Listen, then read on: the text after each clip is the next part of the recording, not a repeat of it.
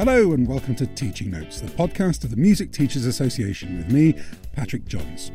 I hope you're all keeping safe and well, and that any face-to-face lessons that are on the horizon are enjoyable, musical, but of course, safe. I can't wait to be back in the classroom to see the young musicians and, once again, to be able to do what I love doing, teaching music. Of course, the world continues to change rapidly, almost day to day, and I'm sure you, like me, are doing your very best to keep up. To keep reading, talking, understanding and learning. Every day is a school day, as they say. In this episode of Teaching Notes, I'll be chatting to three illustrious people from, or connected to, the transformational charity Brass for Africa. The founder, Jim Trott, the Director of Music Education, Lizzie Burrows, and one of their patrons, a name familiar to us all, Alison Balsam.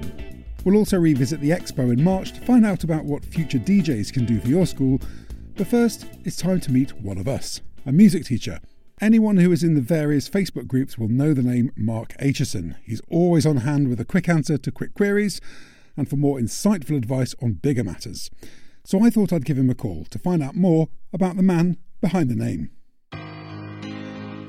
I'm very pleased to welcome to the podcast a new MTA member, Mark Aitchison. Hello, Patrick. Thanks for inviting me. Just to fill you in before we start, I'm currently Head of Music at Droitwich Spa High School in Leafy, Worcestershire, with a role of approximately 1,300 students, starting at Year 8 entry. And I've been in post 2 years. This is my second year. Previous to that, I was a teacher of music and drama in a brand new school, PFI build, in Cheltenham, All Saints Academy. Now, I understand, Mark, that you're something of an expert at turning departments around. Not quite sure expert is the right word, but I've certainly done that, and now on my second time through. At All Saints Academy, it was a brand new school, and its former schools hadn't taught for a while level 2 or certainly level 3 music. And when we opened the academy, it was a 3-year Key Stage 4, and we started with 4 students in Year 9 who'd opted for music. And by the time I left in 2018, we had 30 a year out of a year group of 100 opting for music. And as I left, we entered our first GCSE cohort, having done vocational beforehand. At Droitwich High School, we opt at the end of Year 8, and the first year I was there, we doubled our numbers from 30 to 60, and our sixth form at Droitwich has gone from 0 to this coming September. We're going to have a vocational course which has got 5 students signed on for, and an A-level course that has got another 5 students signed on. That's amazing. How do you do it? What's your secret? I guess I'm a bit of a dog with a bone when it comes to getting work out to students. I don't take no for an answer. And bizarrely, despite what I read a lot of times, it's allowing every student in the year group to opt for the subject and encouraging, actually, those that will only get into trouble if they're sat in subjects behind desks that's 90% literacy, like the humanities. So I always encourage those to take music, because whilst they're a handful, and I'm sure you can imagine what students I'm talking about, give them a keyboard, give them a drum kit, and eventually they'll get carried away and get so engrossed in what they're doing, the behaviour doesn't become an issue. So what kind of things do you do to prepare them? You and I have discussed before the importance of good, proper, robust schemes of work at Key Stage 3 to prepare for Key Stage 4. What kind of work do you do with students at Key Stage 3? Right, well, way back when we were designing the curriculum from fresh at All Saints Academy, we threw away the concept of doing units of work. So for the last 10 years, I have never done a unit of work based on Indian music, based on the blues, and we've started that with our Year 8s last year at Droitwich, which is why I think uptake's been so high. And we literally look at key concepts. So we look at chords, and we look at how chords have been used in pop music, in a symphony, in church music, in reggae. So we look at how chords are used. And then we'll look at rhythm, and we look at how rhythm's used around the world. We've got lots of drums that we bring out, and we've got lots of samba kits, and we've got access to a gamelan kit with a local music service. Terrific. And these units of work, if I can refer to them as that, how long do they last? Because, of course, a lot of schools still do the half-termly topic approach, and by the sounds of it, you don't. No, we don't. Our first topic in Year 9, for example, looks at chords and textures, and they learn to play or learn to perform about 4 different pop songs, and the chords are pretty much the same in each song. We just choose keys that make it more awkward. So we don't do anything in the key of C from Year 7 up, actually. And we look at how the texture varies and how you change the texture of a chord, which gets their keyboard skills up, their guitar skills up, whilst exploring more ideas around music. So by the time they've learnt about the texture, explored it in a piece of music that exists, and then improvised and developed their own, it lasts a good 10 to 15 weeks. Fantastic. It sounds like you're teaching them music. Yeah, it feels like that. Yeah, I hope we are. They all seem to get encouraged by that, and we never then end up teaching a unit of work that they might not be able to relate to. So it's all about making it relatable and making it accessible and real. So everything we do, they can listen to any style of music and go, they used that in that pop song, but that's what that Mozart guy used as well. So we always link it right the way through, rather than go, this is orchestral music, this is rap music, this is reggae. We just do the whole thing, and we drop it into the conversation. That makes so much sense, the way you're explaining it.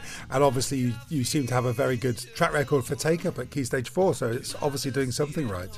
It comes with its challenges, because ironically, in both the schools I've worked at in the last 10 years, well, at All Saints Academy, there was certainly no peripatetic instrumental teachers whatsoever. And the only way to get the students through the performance elements was work that we did in the classroom. So we had to design our Key Stage 3 scheme to make sure that students progressed. So by the time they were in Key Stage 4, they either did keyboard, they sang, they could do guitar, they could do bass guitar or drums, or they had to bring something to the table. So if they couldn't bring something to the table, they did what they were told, which is much like our colleagues in English and science and all the other subjects. Yeah, absolutely. And that's something you and I have also discussed before, how actually 30% of the GCSE course in a lot of schools teachers take very little responsibility for. But that, I suspect, is a topic for another day.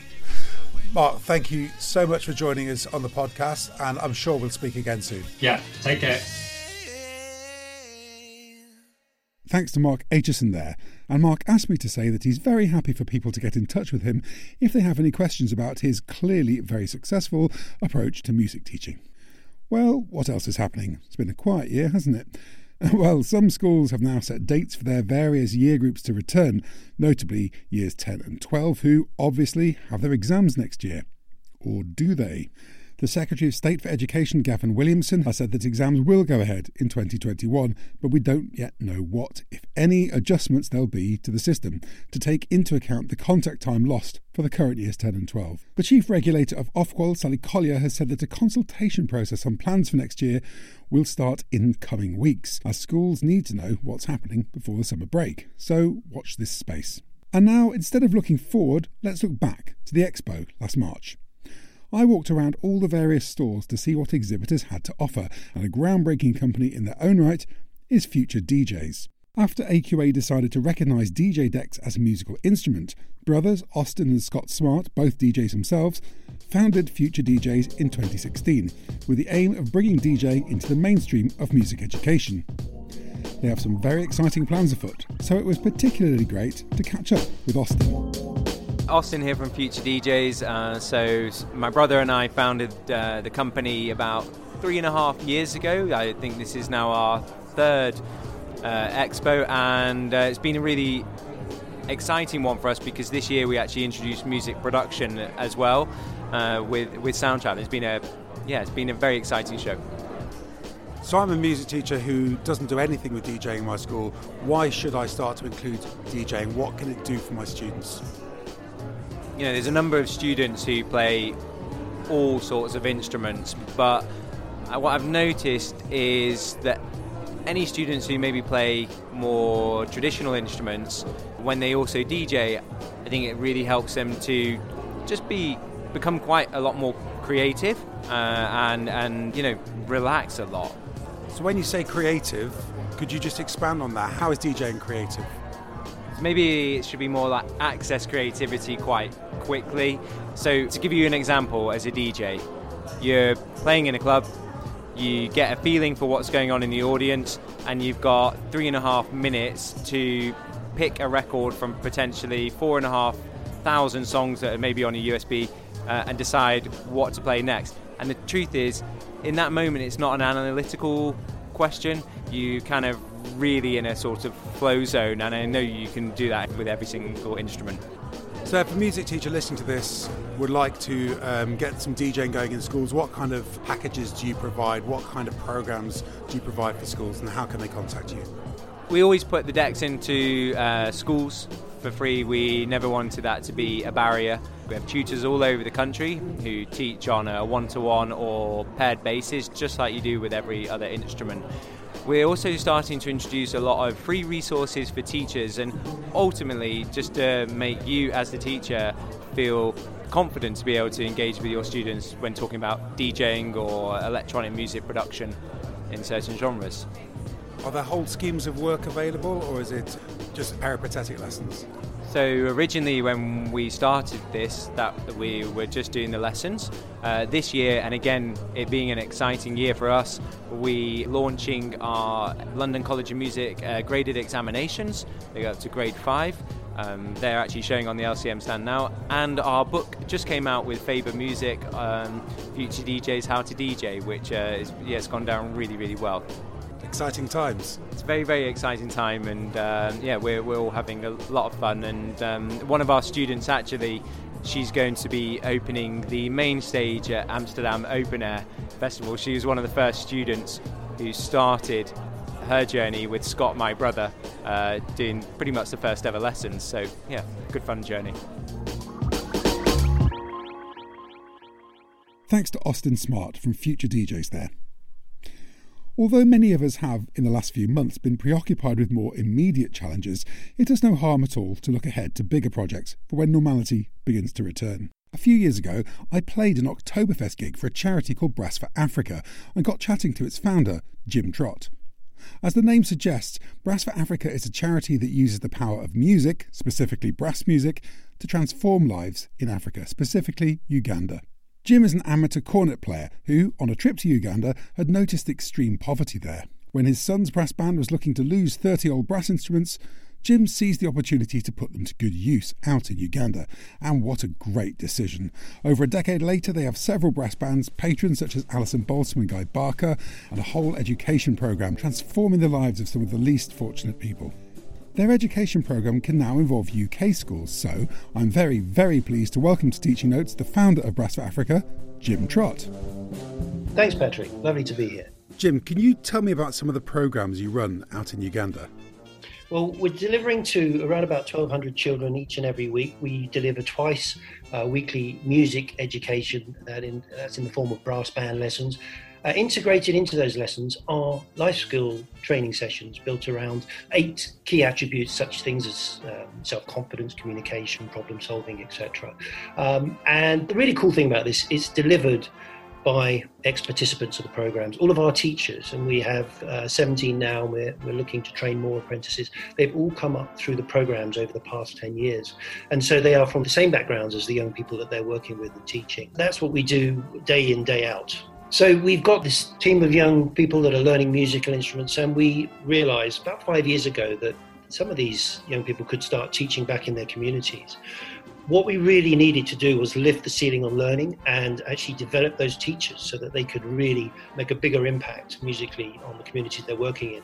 And so we were delighted to welcome someone who's been working with the charity for 4 or 5 years now, but she's actually come and joined us as our full-time Director of Music Education. She started 2 years ago in September, and she's based in Kampala, and her name is Lizzie Burrows. Thanks, Jim. And Lizzie, thank you for joining us too. Great to be here, Patrick. Thank you. Now, Lizzie, you were a classroom music teacher, weren't you, at Reading Bluecoat School, and then you were Director of Music at St Dunstan's College in South East London. So I know that as well as your work out in Kampala, you are keen for UK schools to get involved with Brass for Africa, to fundraise, to partner with the charity, and so on and so on. Could you tell us a little bit about that? Absolutely. It would be possible if a school wanted to, if it was suitable for them to have a high level of engagement with us. If there was space in their school timetable, then there could be a year's worth of engagement, including things like streaming concerts, assembly presentations, online teaching, culminating perhaps in a school trip. Maybe musicians from the UK school would come on tour to Uganda or host Brass for Africa musicians coming to perform and speak at their school. On the other hand, there could be a much lower level of engagement, and that could be through consultation with the school and music department and perhaps the charity committee to find out whether one or part of one of those ideas might suit them. I think it's important to say that we're looking for transformational and not transactional experiences. We do rely on donations and funding, and every pound that would be raised by a school would be cherished and would go to really, really good use. But it's much more than that. If you take, for example, the opportunity to have a concert on Zoom with students from the UK performing and being watched by students in Uganda, and then students in Uganda performing, that means that it's a global stage for our musicians. It means that the children in the UK school get to have a cultural exchange and get to learn something about another environment. What I found about my own students in the UK is that it makes them cherish what they have even more. It makes them cherish their ability and their teachers and their talents and the opportunities that they have. And it even raises the profile of music in the school. I think so often, with schools being so busy in terms of a co-curricular timetable, in terms of how many opportunities they offer their students, sometimes departments can find themselves fighting for their right to exist, even when school wants to support them. And I found that being a partner with Brass for Africa was something that really opened people's minds to the fact that music rings around transformational change in a person.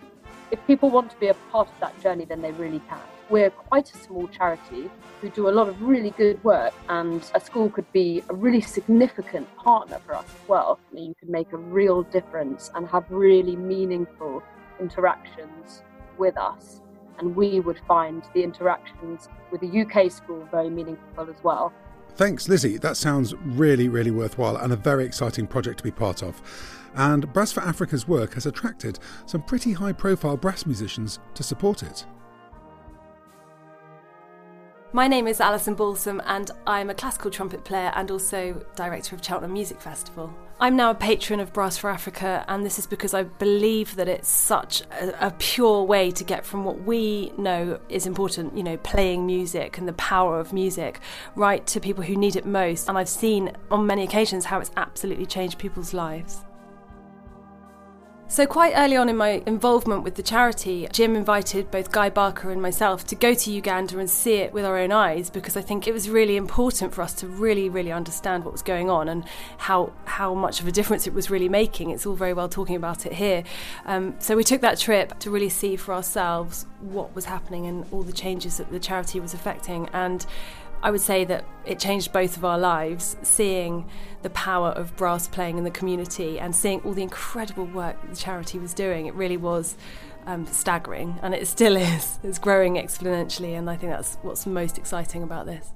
One of the most powerful things about Brass for Africa is the way that we can all learn. All of us are learning from each other, and I feel that it's not just us helping musicians and brass players in Uganda, but there's a real genuine exchange of ideas and learning, and what's really brilliant about it, and one of the reasons I'll always support it, is that we're trying to make sure that the people who live there and the older brass players and mentors and musicians are able to have the tools to help the younger ones. And I think having that sustainability is working and, it's growing, which is great. Brass for Africa patron Alison Balsam. So, Jim, could you tell us a little more about the music the bands in Kampala play and the wider effect of the music on the young people? The young musicians we work with in Africa, they have an incredible ear. They can a sense of ensemble. They learn things very quickly and by rote. But they also love to read music. And, we've got a great composer in residence in Alan Fernie, and he writes specifically for them, which they love. But they embrace new music, and the ability to read music on a music stand is something that they absolutely love. And what's fantastic about that is we can sit, an African-based child alongside a UK-based child. They can sit there, they can communicate using the same language, reading that same music.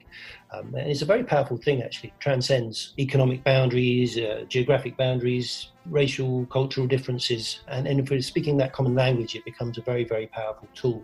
We can also use this music to create significant change within communities and within individuals. And we have, 4 key pillars of the strategy driving it forward. Music drives everything forward, but we work with over 30 local partner organisations, and we help them fulfil their objectives. And the 4 key pillars we focus on are things such as gender equality, making sure there's an opportunity and safe space for young girls and women, championing the inclusion of people living with disability, community empowerment, empowering communities to address issues that they're dealing with, mainly around poverty, but also around things like HIV, etc. And the other thing, through music, and your music teachers listening to this will know this, there are so many transferable skills. And through this life skills that you gain through music, we create workplace readiness. And when you're looking at a place with youth unemployment over 50%, then if you've got that little bit extra, then perhaps your life chances will change. And if schools want to find out more about Brass for Africa and how they can get involved, where can they find you? How can they get in touch? The best way is to go to our website, www.brassforafrica.org, have a really good look at what we're about, and then contact us through there, or just email us at info@brassforafrica.org, and anything coming in with schools partnerships will go towards Lizzie, and she can then get in touch with the relevant department. Wonderful. Thank you both very, very much. It's been a pleasure. Lovely to talk to you again, Patrick. Thank you for having us, Patrick. Thank you to Jim Trott, Lizzie Burrows, and of course to Alison Balsam for that insight into Brass for Africa. And do get in touch with them to find out how your school can get involved, especially but not exclusively if you have a brass group at school. Thanks too to our other contributors, Mark Aitchison and Austin Smart. And that's it for now. If you'd like to take part in a future podcast, please do email me, media@musicteachers.org. I would love to hear from you to find out about your projects, your thoughts and your ideas. We are more than the sum of our parts, especially during such a time of change. If you're not yet an MTA member, then I would urge you to join. It's just over £60 a year and you get so much. The Termini Magazine Ensemble with its interviews, features and resources, the twice-weekly Zoom meetings, the Facebook staff room and of course the annual conference. Just visit musicteachers.org. Please help spread the word of this podcast far and wide by sharing it on your social media accounts and telling friends and colleagues about it. A personal recommendation is worth a dozen likes. I'll be back next week with another edition of Teaching Notes with some wonderful guests and some thought-provoking ideas. Thank you for listening, and from me, Patrick Johns, until next time, goodbye.